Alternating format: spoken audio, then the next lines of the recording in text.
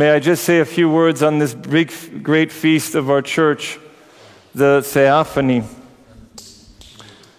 This account, if you will, is found in the Gospels of Matthew and Luke.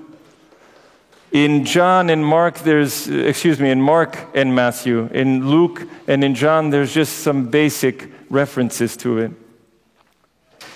And there's a nuance and difference between Mark and Matthew. In the Gospel of Mark, it says, "You are my beloved Son, in whom I am well pleased." We have the scene, as many of you know, that Jesus goes down after 30 years of not appearing to anyone. 30 years, we don't know anything about Jesus' first 30 years of life. And then at the age of 30, he goes into his public, let's say, ministry.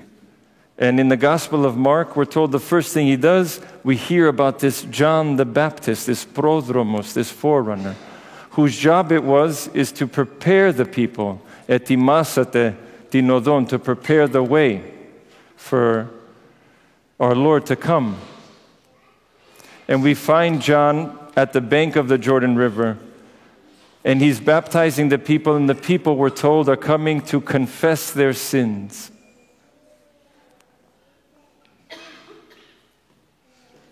We talked about this yesterday briefly, that in order for Christ to come, we need a forerunner. For Christ to come in, even into our own lives, we need to put the path straight. We need to put some things in order. And this feast, in one sense, is this great, great feast of where God is appearing not only as Jesus Christ as a person at the age of 30, but simultaneously with his epiphany, with his theophany of appearing in the public, is also the appearance of the Holy Trinity.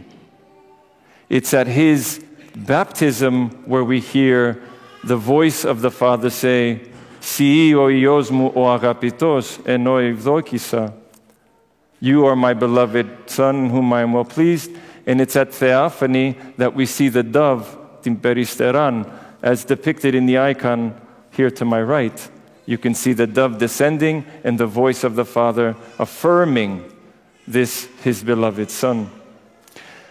Friends, all of us, inasmuch as we have been baptized into Christ, olimas, all of us at our baptism, were joined in Christ's baptism. And inasmuch as we have been joined to his baptism, then we can be referred to as Christ's, as God's beloved children. We heard it in the epistle in the liturgy. We are accessing the family of God through our baptism. That's the great joy and gift of this feast. That even though we weren't part of this special family of God, through our baptism now we become heirs to his kingdom. We are part of his family. And so as Christ looks down on our own lives,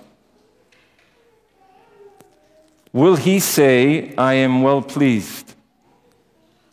In the Gospel of Matthew it says, "This is my beloved Son."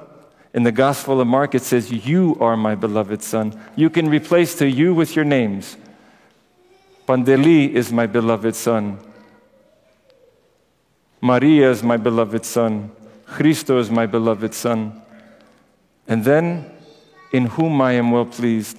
For Christ to come into our lives and to be part of our souls and part of everything that makes us up, we have to live a life that's straight on the path.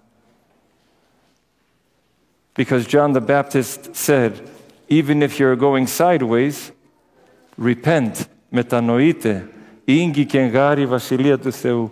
And what is the thing that John does?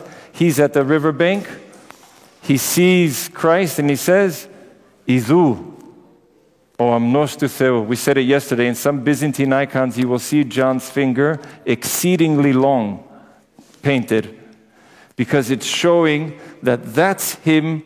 He must increase, I now must decrease.